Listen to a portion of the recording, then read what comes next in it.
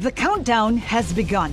From May 14th to 16th, 1,000 global leaders will gather in Doha for the Qatar Economic Forum powered by Bloomberg. Join heads of state, influential ministers, and leading CEOs to make new connections, gain unique insights, and uncover valuable opportunities in one of the world's most rapidly rising regions. Request your invite for this exclusive event at QatarEconomicForum.com. The mission that guides the Fenway Sports Group's chief financial officer is the same simple principle that drives each and every player on the Boston Red Sox, the Pittsburgh Penguins, and the Liverpool Football Club. Winning's at the core of everything we do here. The scoreboard tells the results. The balance sheet lays the foundation. The balance sheet is so important to the success of the team. With financial integrity, success will come. But any sports fan can tell you it's not that simple. Alongside cash flow, there's a flow of emotion, tradition, and generations of expectations. Decisions CFO Julie Swinehart makes today will resonate for decades, as Red Sox CEO Sam Kennedy well knows. Capital allocation is the key challenge. What has she brought to that challenge? I think Julie brought a discipline to really study potential growth opportunities for us. She understands that when we're deploying resources, the first line item are the teams. The first line item is investing in that product on the field, on the pitch, on the ice to be successful. We are in a business of long-term value creation for our partnership, not a quarter by quarter cash flow projection. Frame out the internal rate of return study. There's the model in the CFA Institute work of 7 years, terminal value, maybe it's short-termism of 3 years. And then there's the emotion of Pittsburgh, Liverpool, and Boston. Is your internal rate of return study 50 years? The returns that we see might be short-term and some are long-term. And what I've found so far is there's elements of that kind of computational return math, if you will. But as you alluded to, there's so much more to it. You have to be aware of the intangibles. It's a nice blend that's not so academic and strictly academic. I think you'd lose if you just focused there. 1 year since joining Fenway Sports Group, Julie Swinehart's still honing her focus, bringing her expertise to an iconic company. It is a newly created role. It is under a fierce spotlight. Julie has a tremendous amount of pressure because we've had success here. We need to keep it going. She brings leadership, experience, passion for the industry, and we've never had a CFO at the parent company level. I'm used to rigor and controls and a cadence of financial reporting and kind of enhanced nuts and bolts of a process. I have to appreciate that this group has been highly successful in the model that they have. They're very entrepreneurial, innovative group of people, very smart, very talented. And me coming in with a heavy hand saying, this is how we need to do things is certainly not my style. I quickly try to assess what's working and let's continue to support those things. Try to assess what's not working, what could be improved, and try to add value there. But I do it in a way that starts with relationship building.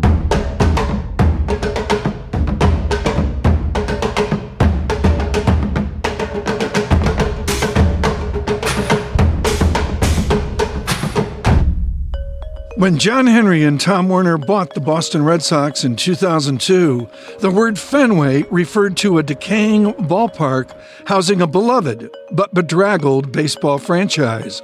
What happened next was unprecedented. The courage it took for John Henry and Tom Werner to say, not only are we going to save Fenway, but we're going to invest hundreds of millions of dollars into it, was a really big deal back in 2002. And 22 years later, we're still here, and this jewel has been preserved. The first Red Sox World Series title in 86 years turbocharged the turnaround. The Boston Red Sox are world champions.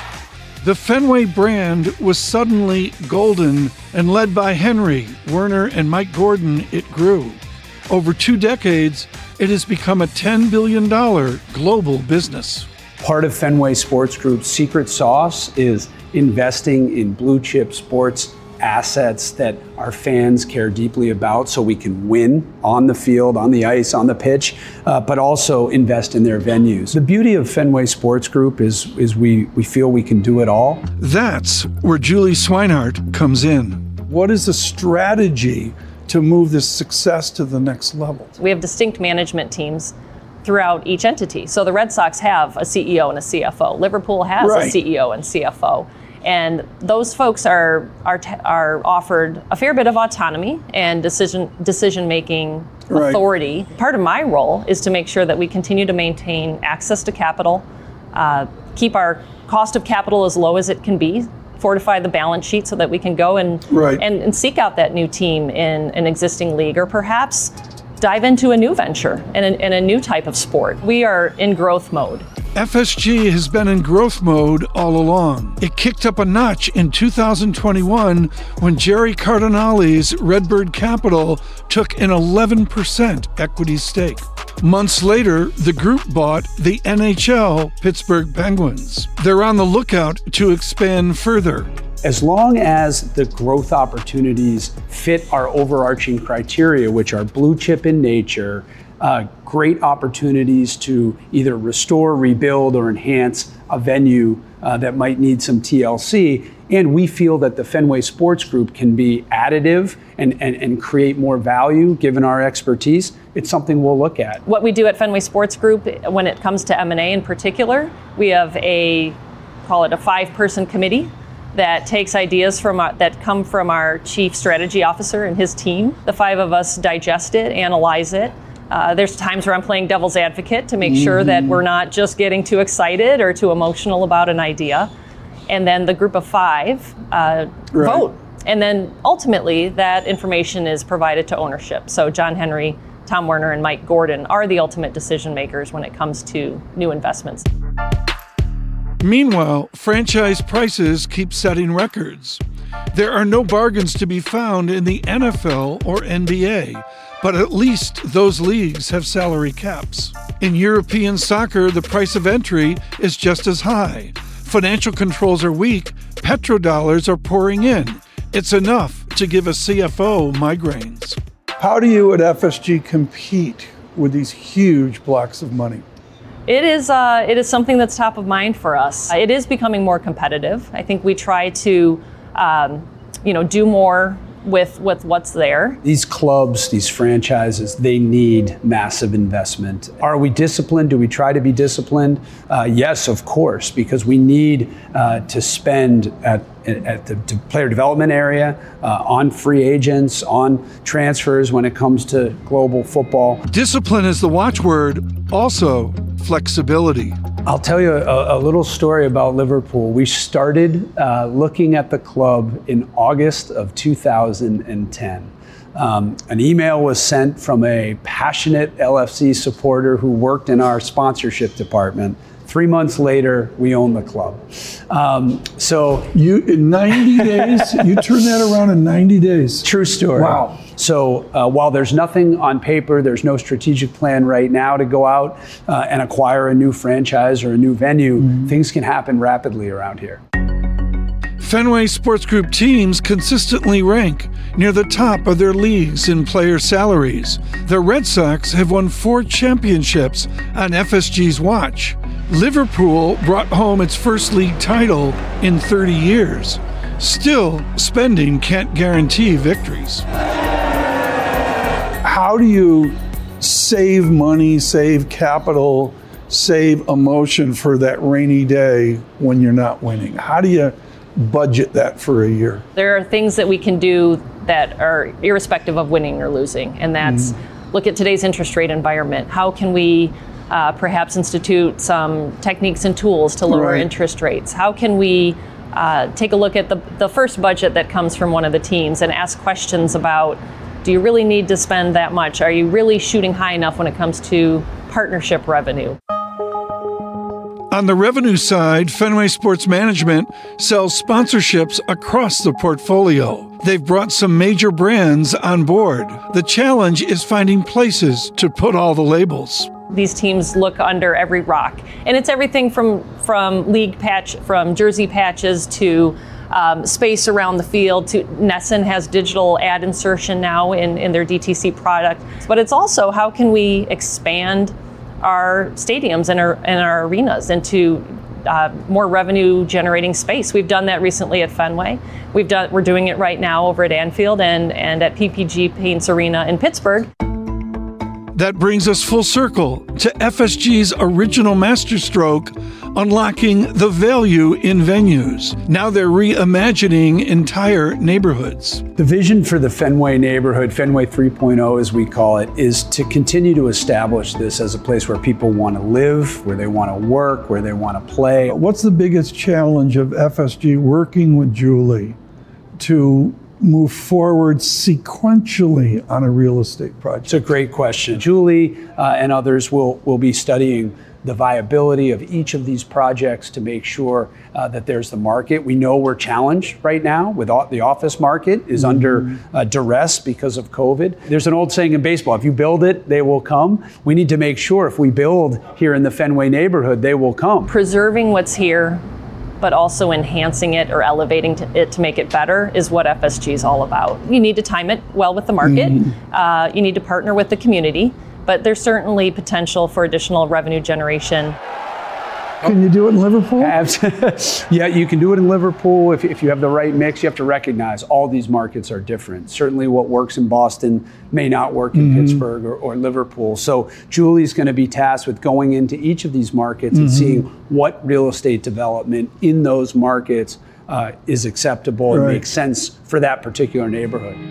Some of the greatest stars in history have worn the uniform of teams that now play under the banner of Fenway Sports Group. Fenway Sports CFO Julie Swinehart sported Bears colors while growing up outside Chicago and also played some soccer. But the budding athlete found her true calling as a mathlete. Were you so nerdy that you were excited about an HP 12C? Did you get a Hewlett-Packard calculator like I have, and you were doing cash flow analysis on it? I don't know if you knew, but you are talking to someone who went downstate for the calculator competition of math team in high school. One of my best kept secrets, which is now no longer a secret. After studying accounting at the University of Illinois, she landed jobs at Arthur Andersen and then Deloitte. She then took her talents to real estate, ultimately becoming CFO of a publicly traded retail REIT. Nothing in her professional resume suggested she'd end up getting a call to big league sports. You parachute in, a nerdy accountant from the Midwest, and say, help us. What did you need before you brought in Julie Swinehart? I think we needed some adult supervision. Julie was just what the doctor ordered. She had incredible experience in the public markets and what I'll call real business in the real estate world. And bringing her into the toy department of life of professional sports and media and real estate was just the perfect fit. Of course, even supervising adults get to have fun at the office when the office is Fenway Park. Do you do the wave? I absolutely get involved in the wave. You get involved in the wave? Every time. It's part of being here. I sing Sweet Caroline. I do it all. You sing Sweet Caroline when you're here. Most CFOs don't do this. Well, I got to dive in. Got to be part of it. Julie Swinehart is supremely skilled at navigating the rapids of real estate. That's important because real estate development is the next frontier in the business of sports. Teams are building outward from their ballparks with budgets in the billions. Fenway Sports Group has a blockbuster project in the works. We are envisioning 2 million square feet. We have 5 acres to play with here. And when all is said and done, we expect 2 million square feet across residential, commercial, retail. Given the track record of Messrs. Henry, Werner, and Gordon, the Fenway Corners plan comes with high hopes of success. That doesn't mean it will be an easy lift, especially right now. What have you learned with the dynamic move of the interest rates that we've seen from Chairman Powell? I mean, do you go fixed structure or floating structure, much more like what they do in Europe? Yes and yes. We have a mix currently. It's a little bit of a different model than what I was used to in the public company space. Say in some ways we provide ourselves with a natural hedge, leaving some of our debt floating and some fixed. Julie Swinehart took me on a walking tour into the future. This is going to become the true entrance to Fenway Park. And that's part of the attractiveness of this project, is the age-old recipe of increasing dwell times, bringing fans to the park, bringing in businesses, maintaining what's here and preserving some of the historic nature of what you see around you, but making it even more accessible, making it more fan-friendly. In addition, the buildings that currently house the team store will be transformed into something a little less heavy, Should I get down on my knees? This is the best merch store in all of sports, isn't it? It's a fantastic store, and it's been a great partnership to have the D'Angelo family in their store right here. And they're part of the project moving forward. Absolutely. Right. FSG says the neighborhood won't become a sports theme park. They won't sweep all the grit away. They've made a promising start with the MGM Music Hall.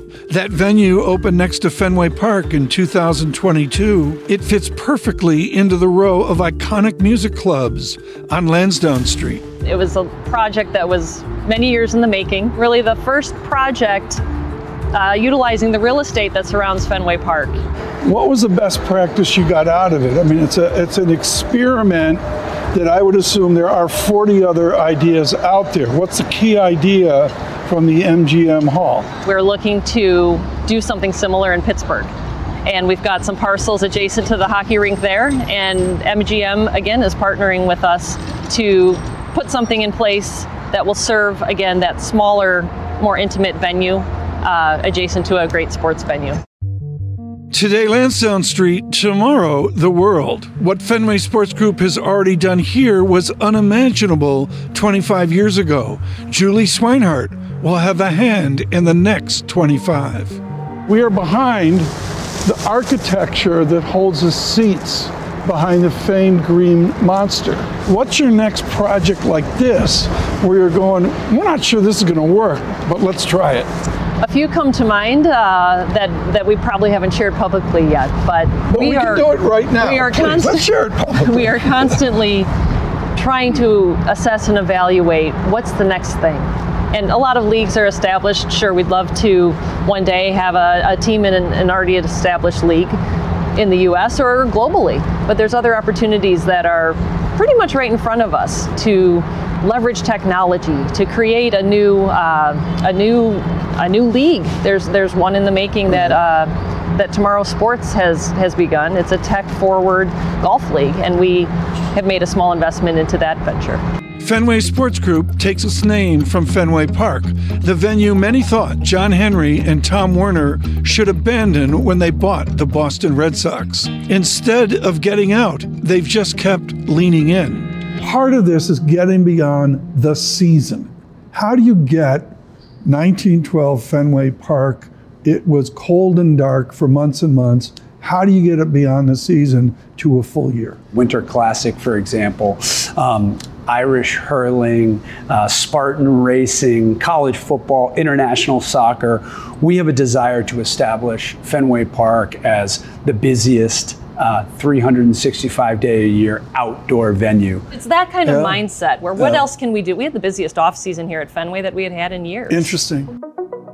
That means more revenue, of course. It also creates buzz and expands the brand in all directions. The opportunity to have some of these non-core activities bring in a new fan base. If you bring in a music act that doesn't typically attract a baseball demographic, some percentage of those people attending that concert are probably going to have a good experience, hopefully a large percentage, and they might come back for a game when there's an opportunity. Just don't stick with the same old, same old. The same principle led FSG to retool its regional sports network. People aren't subscribing to cable packages to the degree they used to be. So what did we do?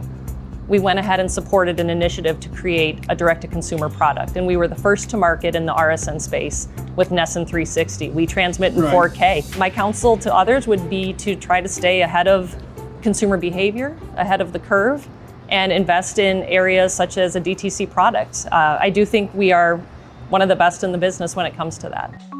Julie Swinehart's expertise and energy are making a best-in-class enterprise even better. I asked her what she sees when she looks ahead. What is the goal for the next 5 to 10 years? What is your reach for the next 5 to 10 years? The goal is to keep the good work going. Let's keep growing. Let's continue to invest in the teams and the real estate where the teams play to make the fan experience amazing, and to introduce new generations of fans to these sports that are so important to who we are as people. What's the biggest headache you have? I constantly think about what I don't know, and I'm staying curious about what else is out there. What's the competition doing? What do they know that we don't know? And there's ways to go about trying to put those fears to rest. We tap into our networks. We participate in industry events. We try to stay at the forefront of data and technology. We try to scout that player that no one else has their eye on, right? That's one way we stay successful. So you're in charge of finding the next shortstop for the Absolutely Red Sox. not. When I interviewed, I explained, guys, I'm not sure that I'm the best fit for the job. I don't know the players. And they said, don't worry, we've got someone who handles that. The CFO skills always comes back to the 4 accounting statement. What's the most important line in the income statement? The balance sheet, the cash flow statement, some discussion of shareholders' equity. Where's the CFO part of that where it really comes home? I think it's a combination of things. I'm very focused on operating cash flow. I think that's a great metric to look at. And for us, EBITDA. EBITDA combines income statement dynamics and brings over some form of depreciation and amortization. How do you depreciate that fullback on Liverpool that's so wonderful? How do you depreciate that? There's an amortization over a useful life. It is a little awkward to talk about players and useful lives because it's it's human and not a physical asset. There's accounting rules around it, and it's not as different from other industries as you'd think. Someone you know calls up and they say, OMG, I'm a CFO. What do you say to them? I say, congratulations, this is amazing. And my advice to you as a new CFO would be to not feel alone. Realize that you have one singular role, but you've got many teams below you, next to you, and above you. You've got leadership in every direction who are there to support you. And you have to not put too much on yourself, but to leverage the teams and to give people decision-making abilities at the team level. So to me, teamwork is key. Stay curious, ask a lot of questions, and try to sort out what you don't know, and then work tirelessly to get better at those things. I'm Tom Keene. This is Bloomberg.